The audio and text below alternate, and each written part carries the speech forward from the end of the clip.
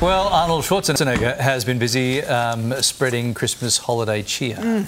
Yeah, he certainly is. Entertainment editor Pete Ford, it's been a big success, this cheer spreading, hasn't it? Yeah, absolutely. He loved getting out there to a youth centre and handing out presents to kids, and at his own expense, I might add. And he's explained here, you can see all the kids there, how happy they are, and Arnold Schwarzenegger actually handing them a gift. It's the next best thing to being next to Father Christmas, I would think. And he explains here why it's so important for him to go and do this every year.